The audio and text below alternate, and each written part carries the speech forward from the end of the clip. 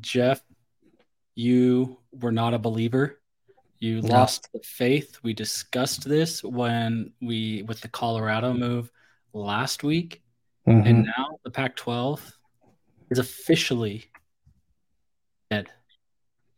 Not officially. Officially, Uh, probably tomorrow. yeah, I mean, if we're speaking in absolute truth, right? Officially, it's probably tomorrow, but it's effectively dead and it will be dead.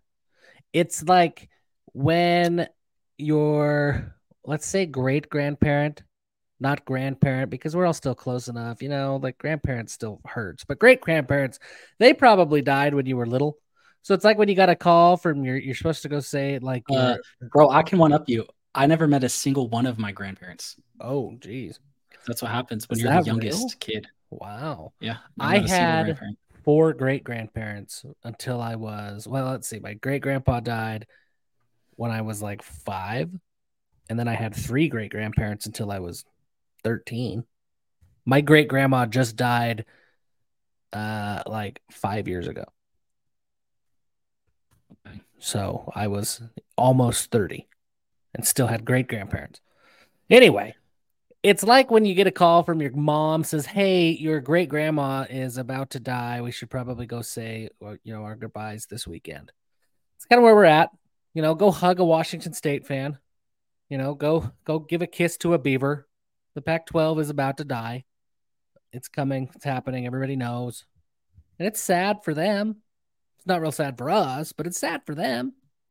It is sad. I mean, you think of like how we felt like getting left out in 2016, 21, Yeah, but this is a little bit more finality to yeah, it, right? Because it's not like Wazoo and Oregon State. Like they are not Cincinnati, where when Cincinnati got left out in 2010 or 2011, whatever, that it was, they won multiple Big East championships, back to back BCS bowls, a yeah. blocked field goal away from playing Alabama for a natty. They were playing it like Wazoo or uh, also, Wazoo or Oregon State are not that. I mean, Not I guess that. Oregon State did win 9 games or 10 games last year, but That's who I feel it, bad for is Jonathan Smith. Like, I think well, he's one of that the I was most. thinking about this today of how long do they keep them? Because they're going to have to restructure their contracts because they can't. Well, Oregon State maybe, but like Washington State, if you take a look at their budget, they Oh, they're toast. are they're a G5. Like their budget is nearly identical to Boise, Fresno, like those types of programs, but they have the 20 extra million dollars that the Pac-12 gives them. That's the only difference. Yeah. And well, and so well, actually, it's the difference is $20 million, but the Pac-12 distributes like $30 million more. So their budget is actually less outside of the Pac-12 money, and so they are going to have to restructure. Like Jake Dickert's contract track is going to have to get changed, and Yeah. they're going to end up having to. They're not. It's not just players going to be hitting the portal. It's going to be Coaches. coaches hitting the Um, portal. Here's one thing. I Because looked it Dickert's a up. good coach, and so is Smith. Like they're not going to Smith, I stay think there. Smith is one of the best coaches in the country. Yeah, But they're not going to stay here's there. what I looked up yesterday because I was curious. Oregon State just finished. I think this year is the debut year of their $162 million stadium renovation. Yeah. So I'm Sorry, assuming they probably taxpayers in Oregon, you're going to bail that out. right or Cal with their 120-year mortgage Yeah.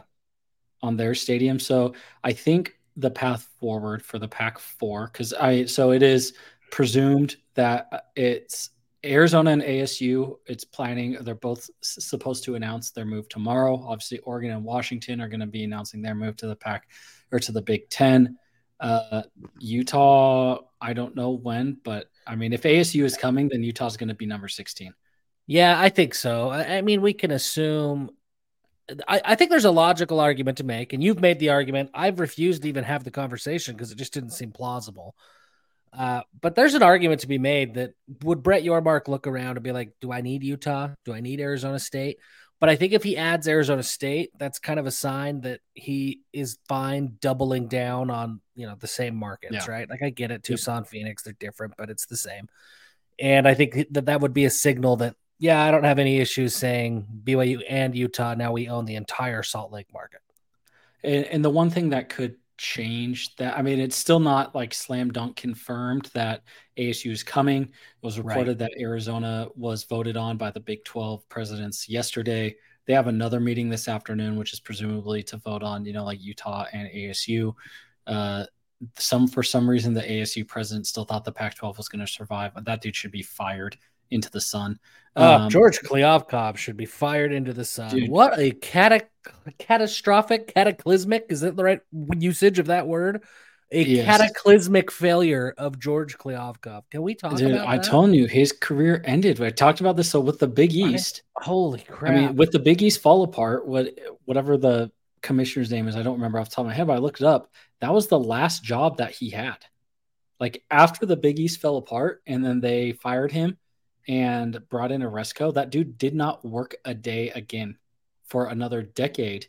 And then he passed away in like at the beginning of last year. So Was it's he like old? George, yeah, he was old Had because to like be he old. was George isn't old. he he started, yeah, because he was like an AD in like the late 70s, early 80s at one of the Big East schools and then moved to the league office. So, like he died in his 70s. Yeah, okay. But I mean, Klavkov's here's done. I think the wild thing, and I think Sheehan Jayaraja, which if you don't follow him, you should. He's a national reporter for CBS, also does some work for what's his face, Dave Campbell's Texas Football. He's based in Dallas. He does a lot of Big 12 coverage. You should follow him. So Sheehan said it's really something how there were concerning reports about the state of the Pac-12 TV contract for over a year. The Pac-12 finally presented the deal with the numbers on Tuesday, and it was so bad that it immediately led to the dissolution of the entire conference within a week. The Pac Yeah, 12 was dealt crazy. pocket twos in July of 2022 and spent literally more than a year hoping nobody would call their bluff. Yeah. Yeah, pretty crazy. And we've talked about it 100 times. Everybody's talked about it 100 times. But good on you, Brett Yormark. I hope what this does, I hope it kills this narrative that the Big 12 settled and reset the marketplace. No, the Big 12 took the last deal. That was it. They didn't reset anything. They took what was available. If they reset the market, I was actually thinking about this last night. So it's even if they, the comparison that fans of a certain school like to make, or the Pac-12 homers, the Pac-12 anon, if you will, was that it was like we were like the house that sold for undervalue, so we screwed over everyone on the block. So that just means if it was just resetting the market, then the Pac-12 would have taken a deal for $30 million or maybe a little bit more. If they were worth more, they still would have gotten a deal for more. It just would have been like 34 or 35, which was the deal they rejected in August, which led to the Big 12 to be like, we got to jump on this because we know this is the last one. We need to take that deal that they were just offered. And that's what they did. Yeah, and exactly. So the fact that the deal came in at 20, it's like, yes, the market changed, but even if we reset the market, that still didn't fix the problem that they were not worth double, which is what they thought they were, even after losing USC and UCLA. Yeah. Which is a truly asinine thought that I don't know how anybody could have ever believed that. I don't know either. I mean, that really is shocking to me. John Canzano, $50 million. John Canzano believed it. He thought it was going to be a layup. His spidey senses have been tingling for the last year about that guy needs to go talk to his doctor about the Cialis. He's been tingling for so long because yikes. I don't feel bad for him. I feel bad for a lot of people today. I don't really feel bad about the thing that happened. But I do feel bad for individuals because this was going to happen. It did happen to BYU, and people wanted this to happen to BYU, and they wanted it to happen to the Big 12, and it effectively did happen to the Big 12. But like a zombie, like Shredder on Teenage Mutant Ninja Turtles, the Big 12 like stuck its hand up through the wood and rose from the ashes underneath the collapsed pier, like Shredder did. But everybody left the Big 12 for dead. They didn't care about the Big 12. Everybody left BYU for dead. They didn't care. I mean, they didn't care. So I what don't feel bad that what happened, but I do feel bad for some individuals. I feel bad for some individuals. The Oregon State fans, I feel bad for like Oregon State and their staff and their players. The couple Oregon State fans, especially that one like Digital Dam dude on Twitter, don't feel bad for them. He was an ass. But I feel bad for Wazoo the most because I mean they've tried like there's literally like what else are you going to do when you are in the middle of freaking nowhere in a city that didn't even have like did you know that they didn't even have a runway in Pullman that you could land a jet on until like 5 years ago? People had to like, and I don't think the Moscow, Idaho airport had one either. Like they were flying into Spokane and taking a bus to get there. Yeah. Like it was like there's nothing you can do about Laramie. that geography. That just sucks. Like that's one of those choices where it's like, imagine if being in Salt Lake, the University of Utah was in Manti. Yeah. That's basically what Pullman would be. And you would just have no option. Like, and there's nothing you can do to change it. They can't pack it up. And it's just the hand that they were dealt. You could do what Wake Forest did and move the campus 100 miles. Yeah. Just move. And so that really sucks for Washington State fans. And, you know, they're going to end up probably in the Mountain West. I think, you know, there were talks of like SMU Tulane. So honestly, like with this shell of a conference, I don't think it's worth it for SMU to pull out of the American and have all this extra travel. Like there's no reason. I don't think so either. But the American is kind of a shell of the American too. So I think there's a conversation to be had. I mean, there's a conversation, but then you're paying a fee to what? And so it's like you look at the Mountain West, there's 4 Pac-12 teams, maybe. So depending on what Stanford and Cal do, you assume Oregon State and Washington State are going to move to the Mountain West, or there's going to be some sort of merger. Maybe Stanford goes independent. I think they could pull it off just because they are Stanford. I think they could probably get, and somebody on their 247 board posted the idea of like, I think we could do it. Like basically just come to Jesus, realize we're never going to go to the playoff, and that's not going to be in the cards for us. So especially with the transfer portal and our academics, like it's not it. So let's build like an FBS Ivy type independent schedule and he basically proposed similar to how Notre Dame plays Stanford and USC, and they just like kind of alternate of just basically like, you know, get the Purdue, Northwestern, Duke, Virginia, Vanderbilt, you know, get all of these the top academic schools and just say like, hey, we're going to do like schedule home and homes across a 4-year period with like Duke and Vanderbilt, or we're going to alternate years playing Duke or Vanderbilt and kind of like cobble together this thing and then round it out with a few Mountain West schools. And I think Stanford could probably get that done. Cal, they also maybe could, but they just do not have the institutional support behind them to even do anything. So I don't know what Cal's going to do. I think they could figure out scheduling. I think they could but the problem still exists of where do their games go? How are you watching Stanford play? So it comes down to, I mean, there were offers on the table over the last year. It's not that the Pac-12 couldn't get an offer. It's that they couldn't get an offer at the number that they wanted to. So how much is Stanford? If the money, like, but is Apple going to go all in on Stanford by itself?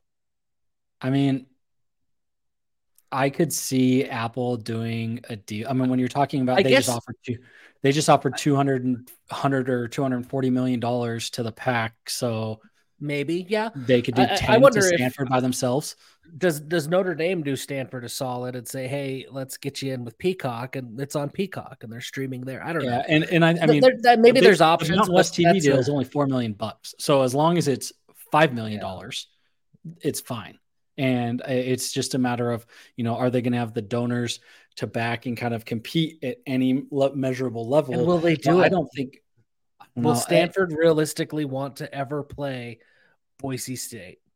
And that's the big question of, are they? I mean, the ultimate reality is that the elitism of, we don't want to deal with these schools. And I saw it yesterday, a couple of days ago on Twitter. Someone was like, I don't want to be associated with the likes of, and listed off a bunch of pictures. Anytime you're saying the likes of, you're about to say something that's real shitty and you're being a jerk. Like that's like one of those things where it's like, if you say no offense, you're about to say something rude.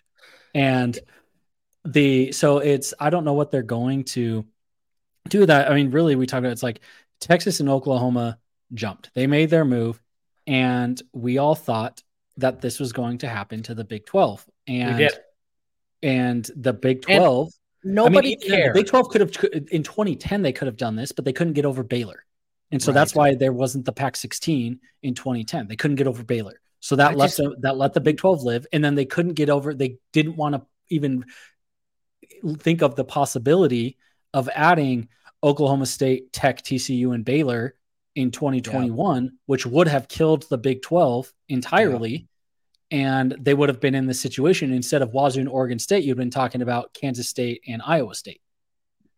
Yeah. And that was the decision. Like, I mean, this was going to happen. It was just a matter of who. But And if it had the happened the other outcry, way, then we would have been left out forever. we would have been left out, and the outcry wouldn't have been there. Like It that's the wasn't there. hardest thing I'm trying to People were reconcile. assuming, like, Yeah, people people, didn't and that's care. what, when all these, like, when people are, I mean, when people are lamenting, like, man, it's so sad that the suits have taken over college football and we're seeing the destruction of this conference as 100 years of history. Okay, well, I get that the Big 12 has only been around for 30, 27 years or 25. whatever. Yeah. And, that it was the Big Eight and then they expanded. Okay, so it's the Big Eight was around just as long as the Pac. Okay, the Southwest Conference was around forever. Nobody cried when the Southwest Conference Yeah. died because everyone pretty much had a landing spot. And now everybody but Rice and SMU are back in the Big 12, or they're in, the SEC. So that's fine. It all worked out for them in the end. But nobody cared when they were saying the Pac 12 should invite Texas Tech and, Oklahoma State now and whatever. And, they should expand and get into the central time zone because then they can own the Pacific Mountain and get into the central time zones. Everyone was saying, nobody batted an eye. And that's why Big 12 Twitter is so unified in dunking on them and making all these memes, because it's like, they know, like, that's why they're the hateful eight, right? Because those Yeah. schools, like, no, you can say nobody wanted them. Nobody wanted them. Like, yeah, but it's not because they didn't have viewership numbers. It's not because, like Arizona, ASU, Colorado, and Utah, your viewership numbers, your brand value are no different than TCU, Baylor, Oklahoma State. Like, you are a firmly upper middle class college football program. But the snobbery of Stanford, Washington, Oregon, Cal, and not wanting to deal with flyover country and just that overall attitude is what damned your conference and led to success. So that's you. So from people who live there, you don't get a lot of sympathy when you say, oh, I don't want to go to this truck stop conference. I don't want to go to these crappy towns. Oh, that's flyover country. Why would anybody want to live there? Like, when when you are insulting the place where somebody grew up, that they're fond of, where they feel like their roots are, where all the friends and family live, when you're insulting that, then why would they feel bad for you? Like, you got what's coming. That's exactly. I mean, that's exactly what it is. I'm interested to see the dynamic. I think Colorado and Arizona fit really nicely because they were also cast off, right? Like, nobody thought that they would survive. Nobody thought they were going to go to the Big Ten. Nobody thought they'd survive in the Pac-12. Arizona, especially as the ag school, it's as the land grant school in the state of Arizona, really fits in with.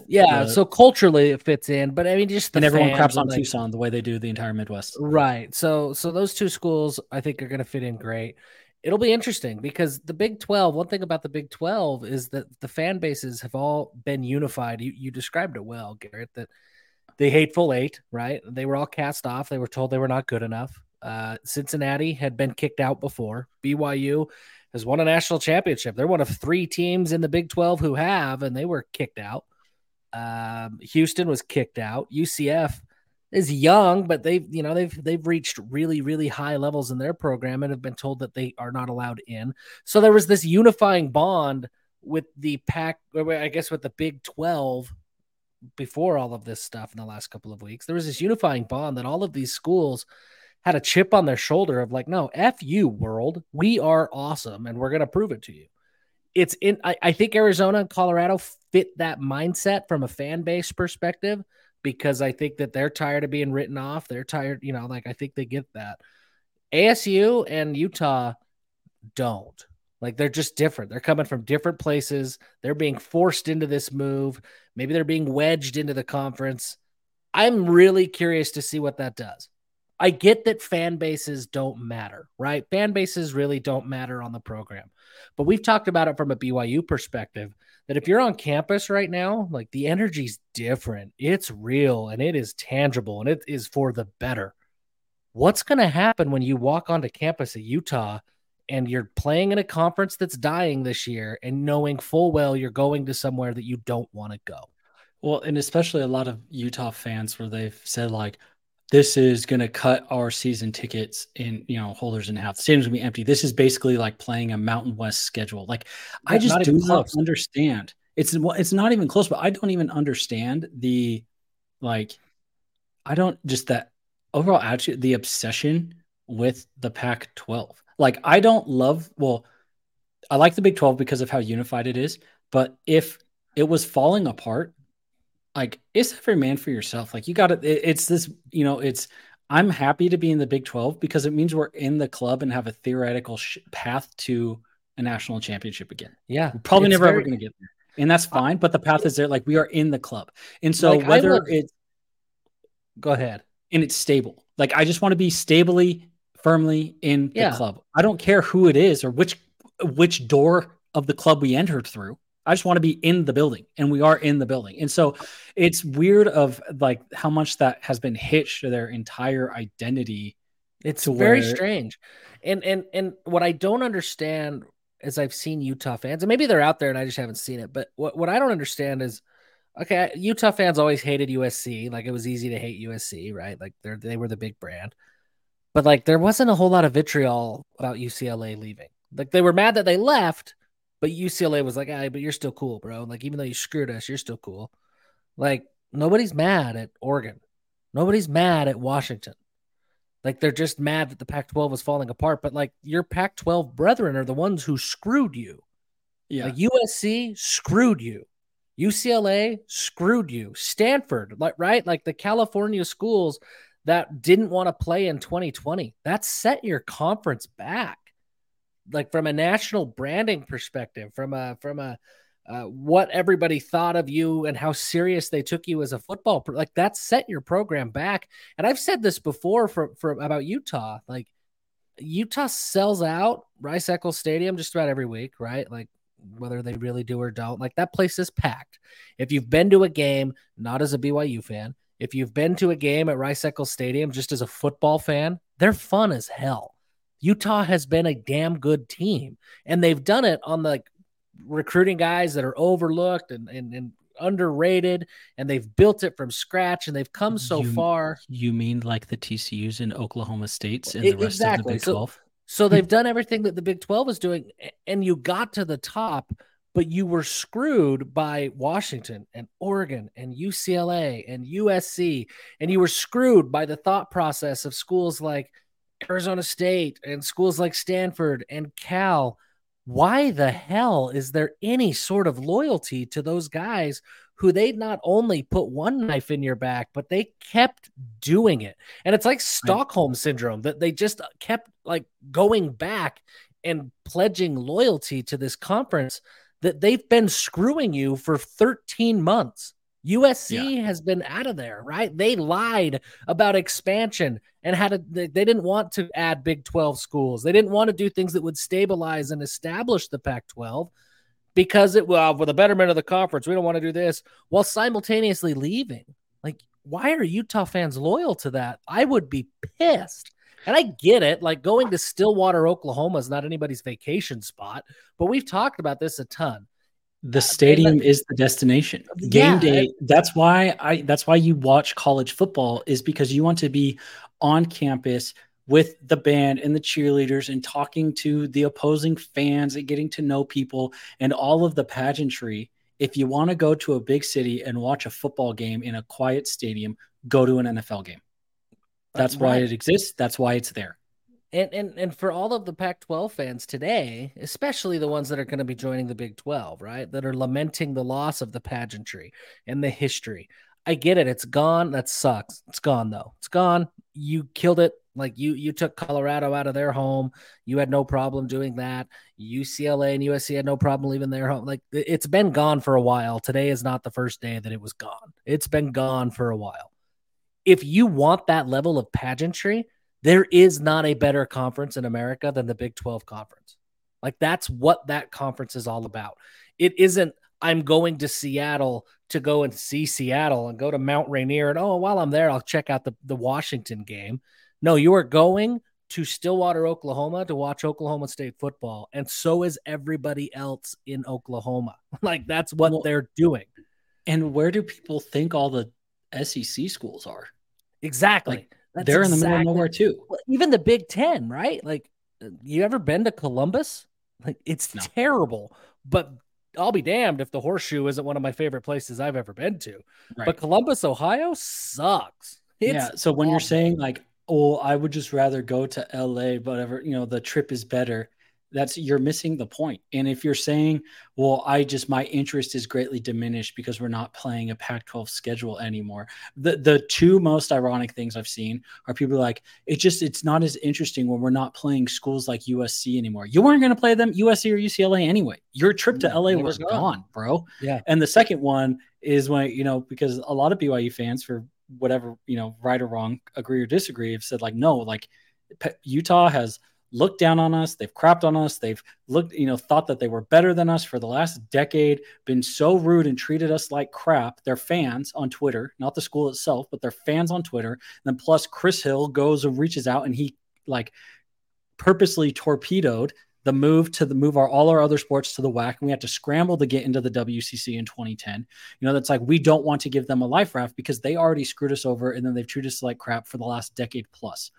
I understand that. I feel that way too. I would rather honestly invite UConn just so that Utah has to live forever knowing that their hubris about the Pac-12 got them left out forever while UConn got a seat at the table, because I'm that petty.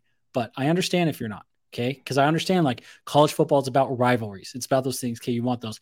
But the Utah fans who say, I'm keeping notes of who was scared to have, which BYU fans were scared to have Utah in their conference.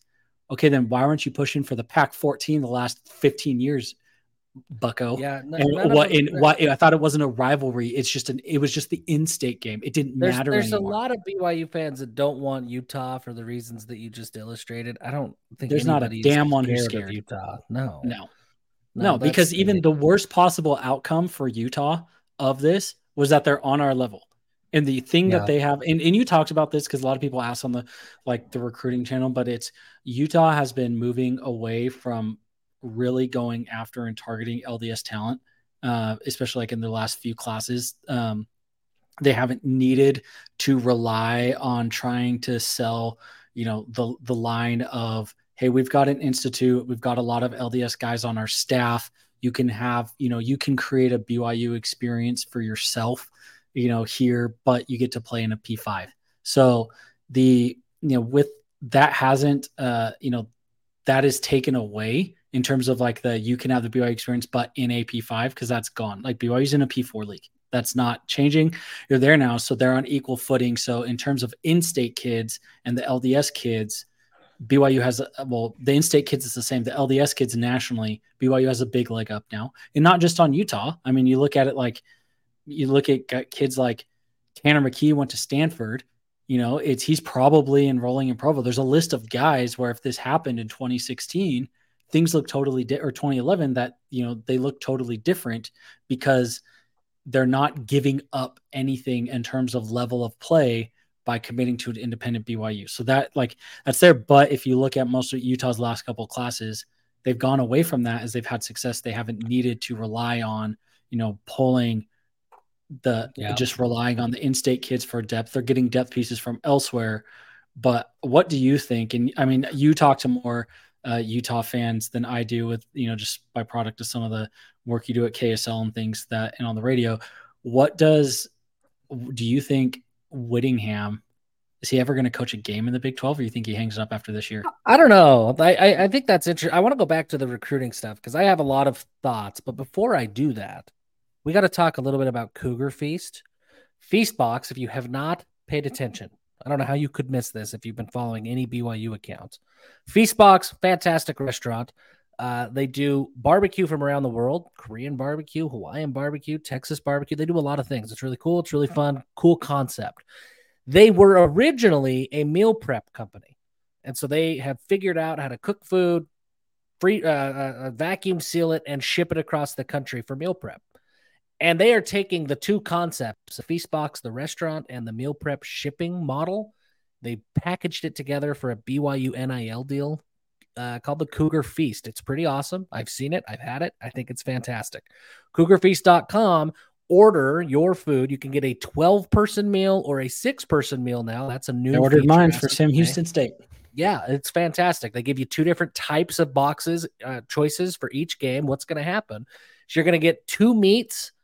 They say it's 2 sides and an extra, really equates to 3 sides.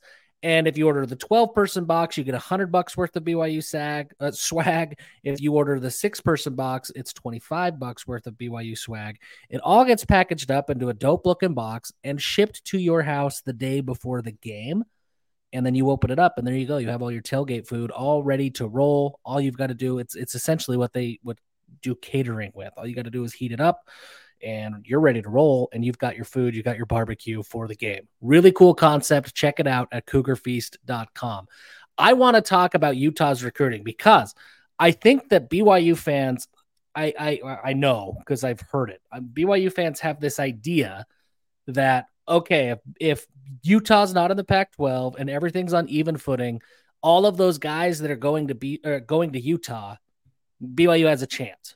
Right. And I think that in some respects, I think that that's true.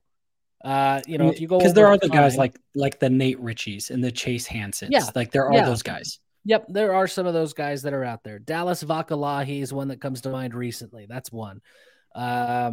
But let's take a look at the 2023 recruiting class, because those are names that is fresh on everybody's minds. Spencer Fano signed with Utah. I can tell you right now, Spencer Fano, if Utah doesn't exist, take Utah completely out of the equation, so Spencer Fano is not signing with BYU. BYU did not lose Spencer Fano to Utah.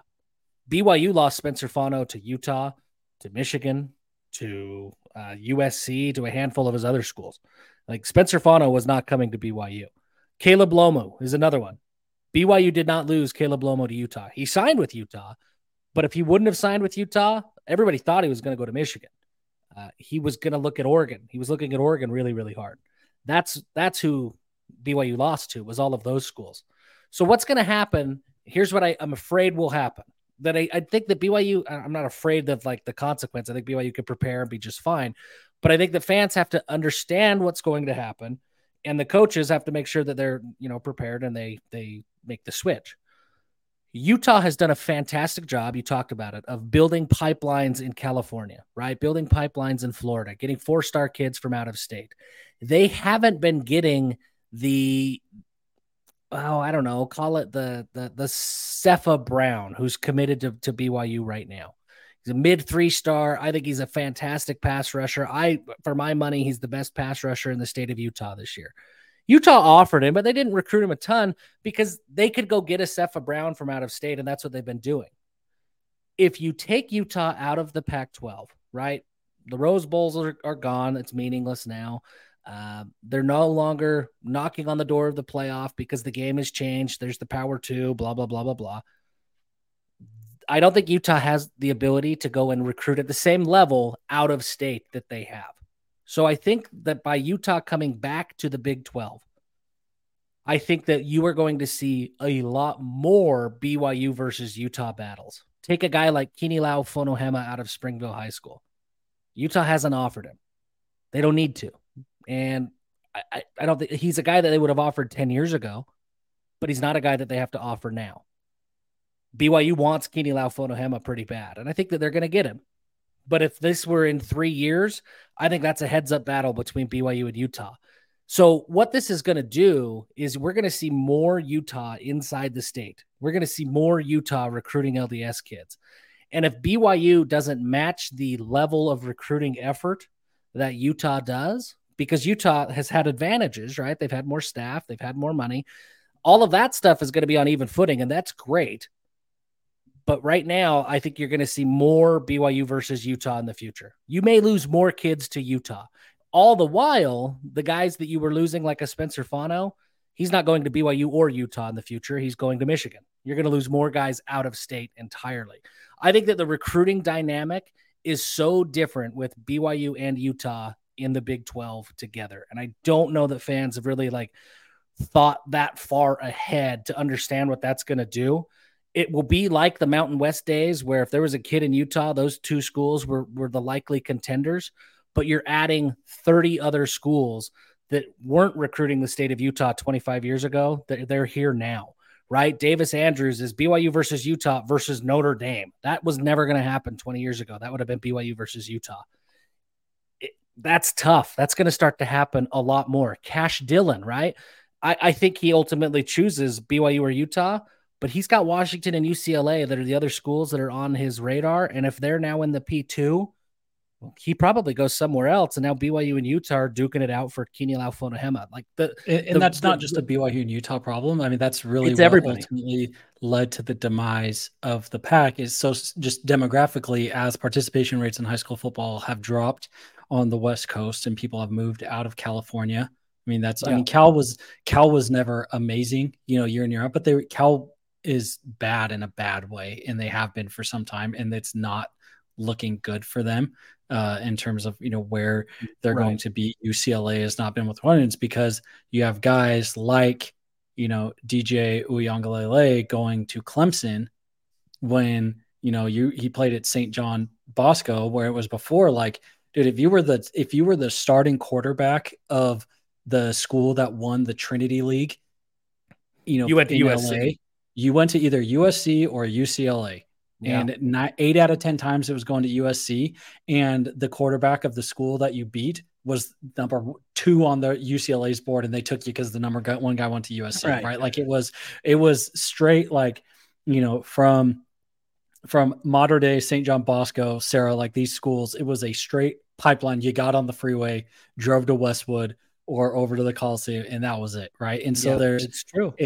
And that has changed just because his recruiting has gone nationally over the last 2 decades, right? And really we saw it with, it kind of really started even in the Pete Carroll era when you had guys going from like, what is his name?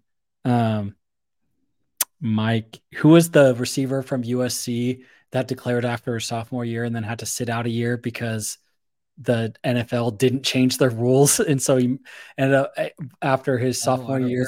Was that Mike Williams who did that? Mike Williams, yes, yeah. Mike Williams, he was from New Jersey, right? And it's like he signed in like 2004 or whatever, and played in 04 and 05 at USC from New Jersey. That would not happen in 1985. Or in 1995 even. It's just the recruiting has changed. It is much more national, and even we've seen it today now, where BYU benefited and got better today with a new recruit coming from Atlanta that was built on top of Kelly Papinga's time at Virginia and being familiar with the Atlanta area. And we're going out and competing for guys that would have never, ever given us attention before.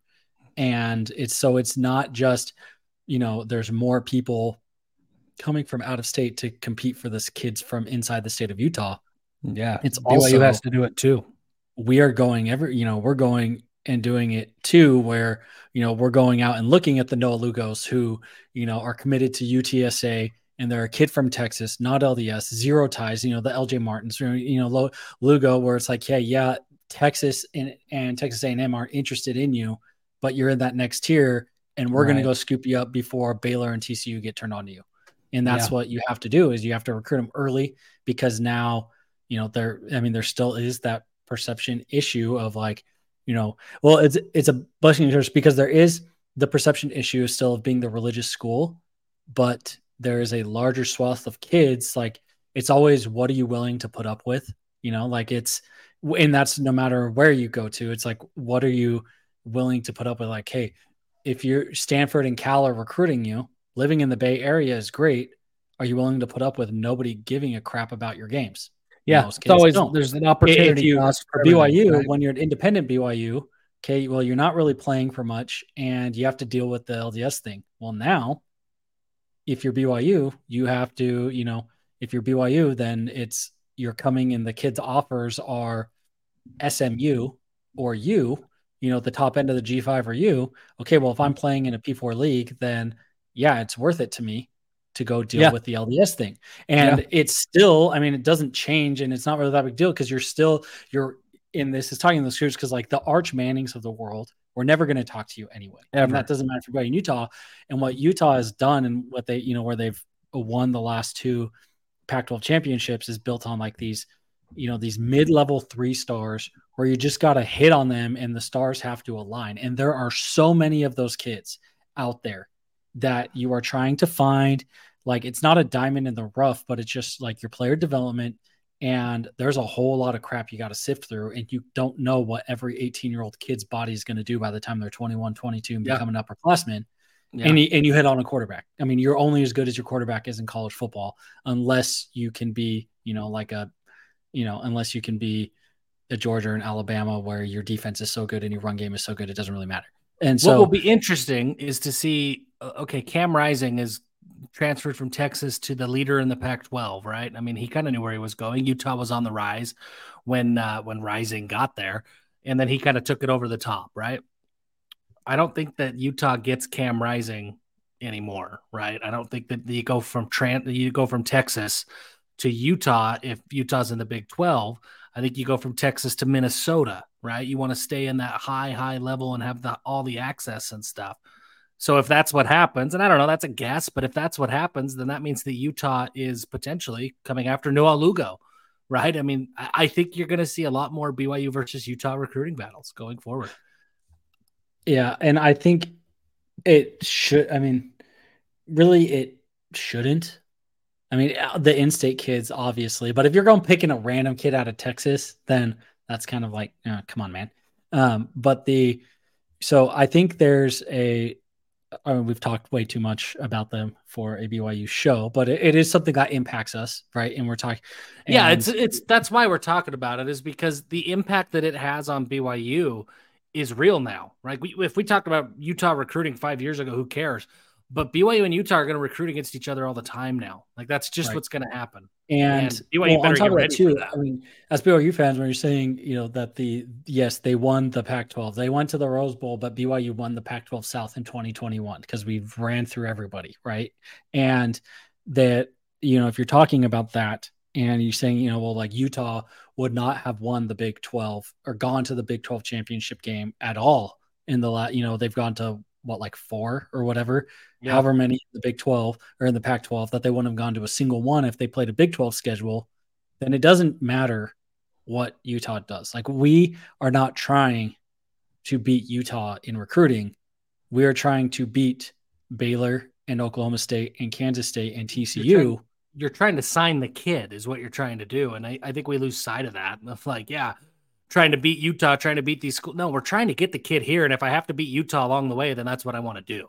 Oh, well, I'm not even talking about just like of Utah hurting our recruiting. It's like they're not even the target. Like, if you think that Utah would have at best finished 3rd in the Big 12 at any point in the last 5 years, then beating Utah is not in recruiting is not the problem, because they're not the top dog that you're trying to beat out. Right now it's like you're going against Sonny Dykes and Dave Aranda. That's the problem. You're trying to get, Joey McGuire out, pulling kids to Lubbock because of the deep connections that he has in the Texas high school football community.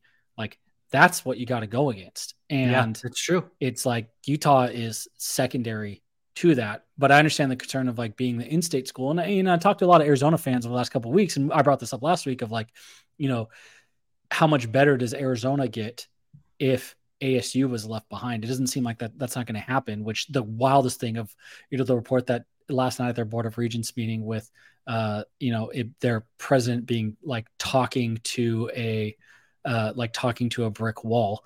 That it would have really helped Arizona recruiting, because they do pull a lot of in-state kids, because the state of Arizona is like double the population of the state of Utah does. And so there's, you talk about the number of in-state kids that they're pulling and, trying to keep them home, that it kind of consolidates more. If BYU, like, yes, you do have some of that, but you also have the larger, and you used to write this for 24/7. You used to kind of live with like the other in-state class, and you used to do like your big board of LDS kids. And we still have that. Right. And so it definitely is a game changer, but it's not the end all be all. You just have to go out and win and do it on the field. You just got to go out and win. You get a good quarterback, and there's enough you get into the South, there's enough 3-star kids who want a good environment that you got to get a bunch of 3 stars and have the stars align and with good quarterback play. And I mean, that's what Baylor had happened when they won the Big 12 in 2021. That's what K-State had happened when they won it last year. That's how TCU got to the national championship. That's how Utah got to the Rose Bowl. You get the 3 stars and the stars align with extremely good QB play. Yeah, that's extremely reliable. I won't say good because it's like, I mean, it's not like Cam Rising's never going to win the Heisman and he can't throw a deep ball worth a damn. But I get what you're saying, and I think you're right. And that's what Therion Alexander is, right? I mean, we talk about him. That's a big commitment today. He's rated in 87. He's got offers from Mississippi State, NC State, Ole Miss, and they're real offers. Like Ole Miss just sent him his official offer on August 1st when everybody got their official offers. Like they were recruiting him as hard as anybody else was, right? So that's a big get for BYU to get him, and he's exactly what you described. When I talked to him earlier this week, I asked him before I knew he was coming, I said, dude, is like Provo's far. I used to live in Kennesaw, Georgia. You're not far in Decatur. That's a long ways away from Provo. Like, is that going to be a problem? And he said, no, like I'm going to go. God has led me my whole life. I'm going to continue to go where God leads me. And like, that was his answer. And he meant it. It wasn't just like a cliche. There's a lot of kids like that out there that they're not going to be intimidated by the BYU environment, at least not the religious aspect. Maybe there's some culture shock moving from Georgia to Utah. Absolutely, there will be. But he fits in. His personality is going to fit in really well with BYU and the honor code and things like that. There are you used to live in Georgia. I used to live in South Carolina. There are so many kids like that. I mean, so for example, I remember one time there was a kid I was at a restaurant in South Carolina and they had like a prayer roll at the checkout, right? Where it was like, if you need someone to pray for you, it's like, here, it's like, write someone's name in and, put it in this bowl. And then it was like the owners of this tire shop, or it was actually it was a smoothie place. Well, they'll like take it to their church and they will be prayed over on Sunday. Like that's a normal thing in the South. That is there is the radio station I always listened to. It was country, in the fall, it was country 5 days a week. And then, 4 days a week. Friday, starting at noon, they switched over and started statewide high school football coverage and then broadcast a game and then they did like a thing like you and Dusty Litster have of, kind of your rewind thing and then jumping around from game to game. And then Saturday, starting at 6 a.m. or 7 a.m., they would start with Clemson coverage and they did the Clemson broadcast. And then on Sunday, they played Christian music and then with clips similar to like what does KSL do on Sunday? Like the South Sunday Sounds or whatever they call it, where they play EFY songs and then do like conference talks after every song, do a little quote. They do the same thing, but with like famous preachers. And that was just a thing. Like that's life down there and that's how they live. And you can find a lot of those kids who you have to build the relationship and to get to see past the like, y'all a bunch of weirdo cultists, whatever.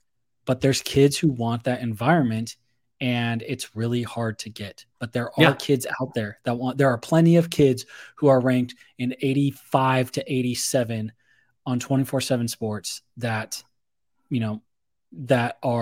would go and would love to be in that kind of environment and still play at a very high level. And we have access to them now where before, like I said earlier in the show, it wasn't worth it to deal with the Mormon crap when you're playing at a lower level, when you had higher level. Exactly now that you're on the same level, you can build that relationship of trust and you might pull a kid here too. We do have breaking news that Jason Shear just tweeted out 6 minutes ago. Utah is expected to be accepted in the Big 12 as soon as tonight. Announcement could come within the next 48 hours. So that is the last of the four corners going. Props to Jason Shear. I do not understand how people have lumped him in with MHV3 for the last year when he has been dead on the entire step of the way for the last 13 months. He's been nails. And there was a BYU fan that just responded to that very tweet that I want to single out of don't be an idiot, BYU fans. I get you don't want Utah in the Pac-12, but use your words right. This guy just replied to Jason and said, "You have gone from being pretty credible to zero credibility, Jason. I hope you're wrong." Okay, Jason reporting something you don't want doesn't mean he doesn't have credibility. Like, use the right words, because if what he says is accurate and we all think it is, that's pretty damn credible. Don't be stupid and make the entire BYU fan base look dumb. That's just dumb. Don't be dumb.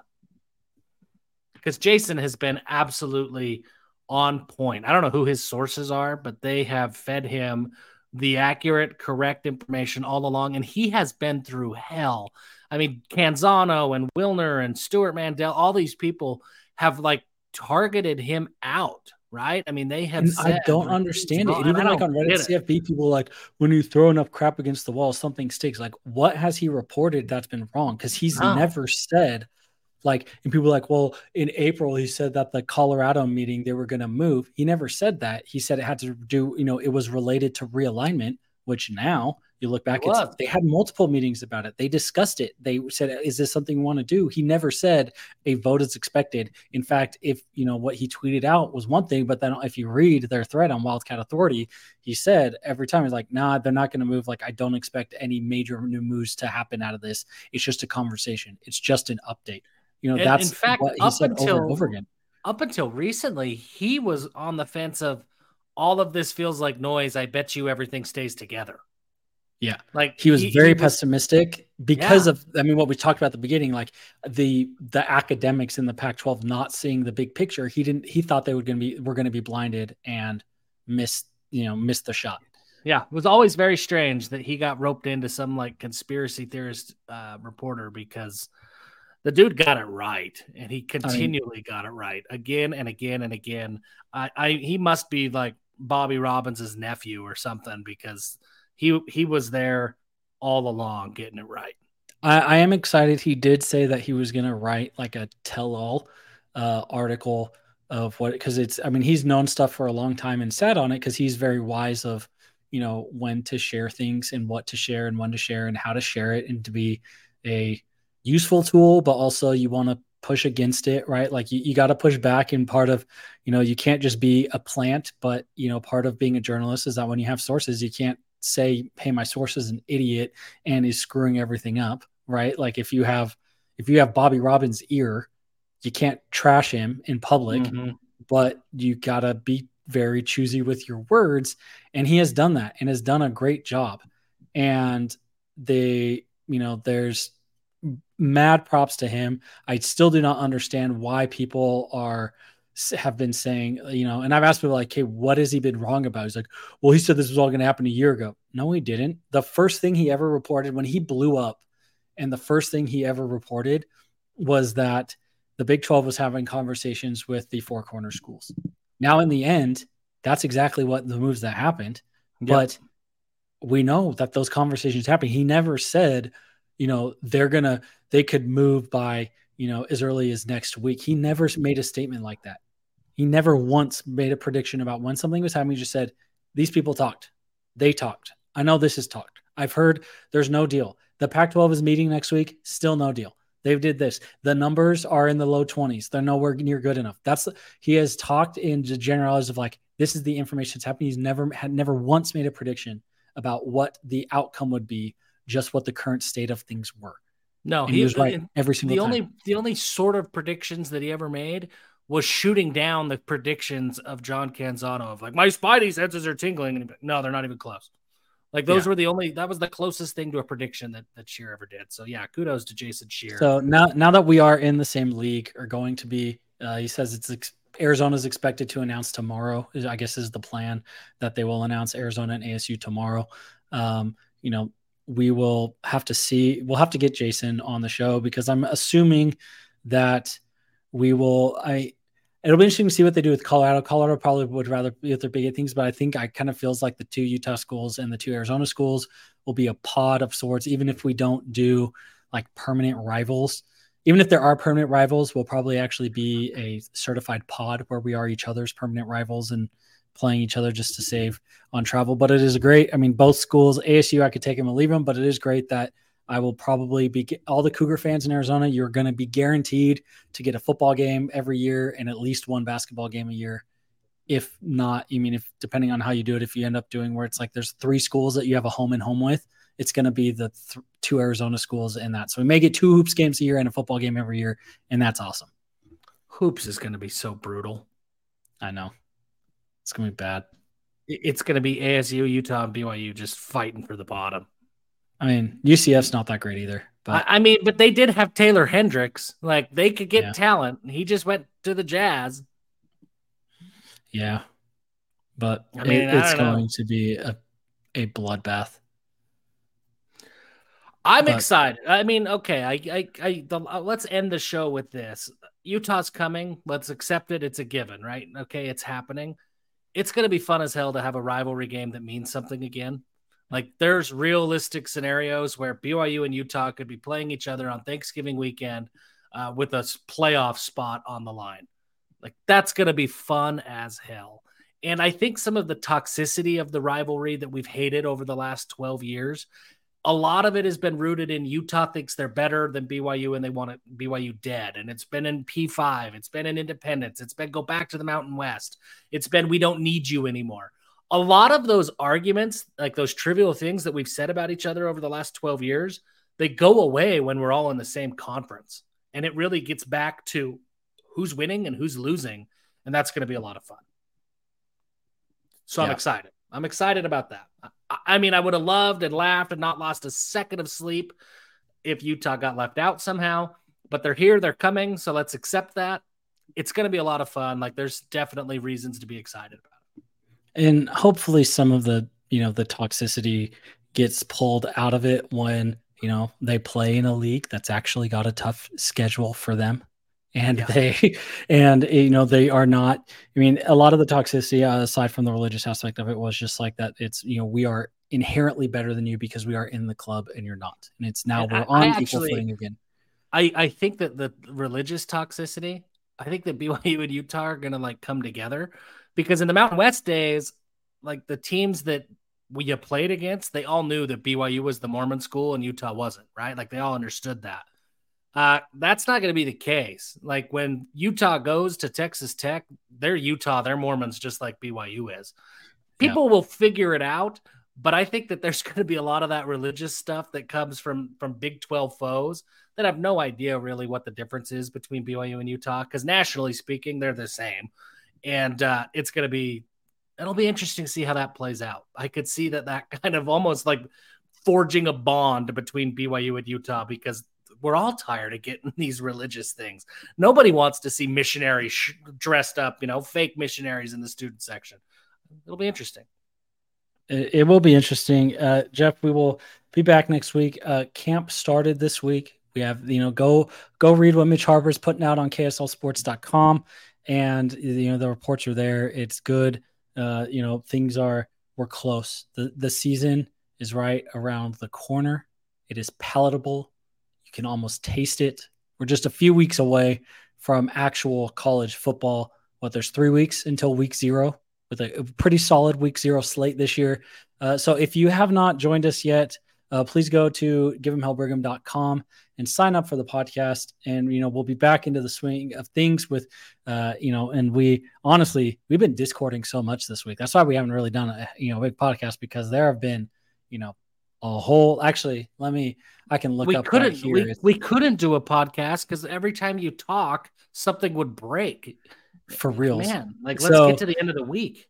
Let's see. When did the dam break on Colorado? It was last Tuesday, right? It was like where things came out that it was happening.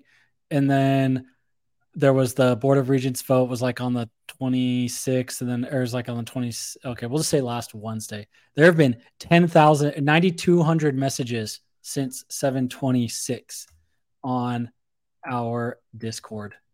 Just an absolute insane amount of messaging going back and forth and back and forth. Great time.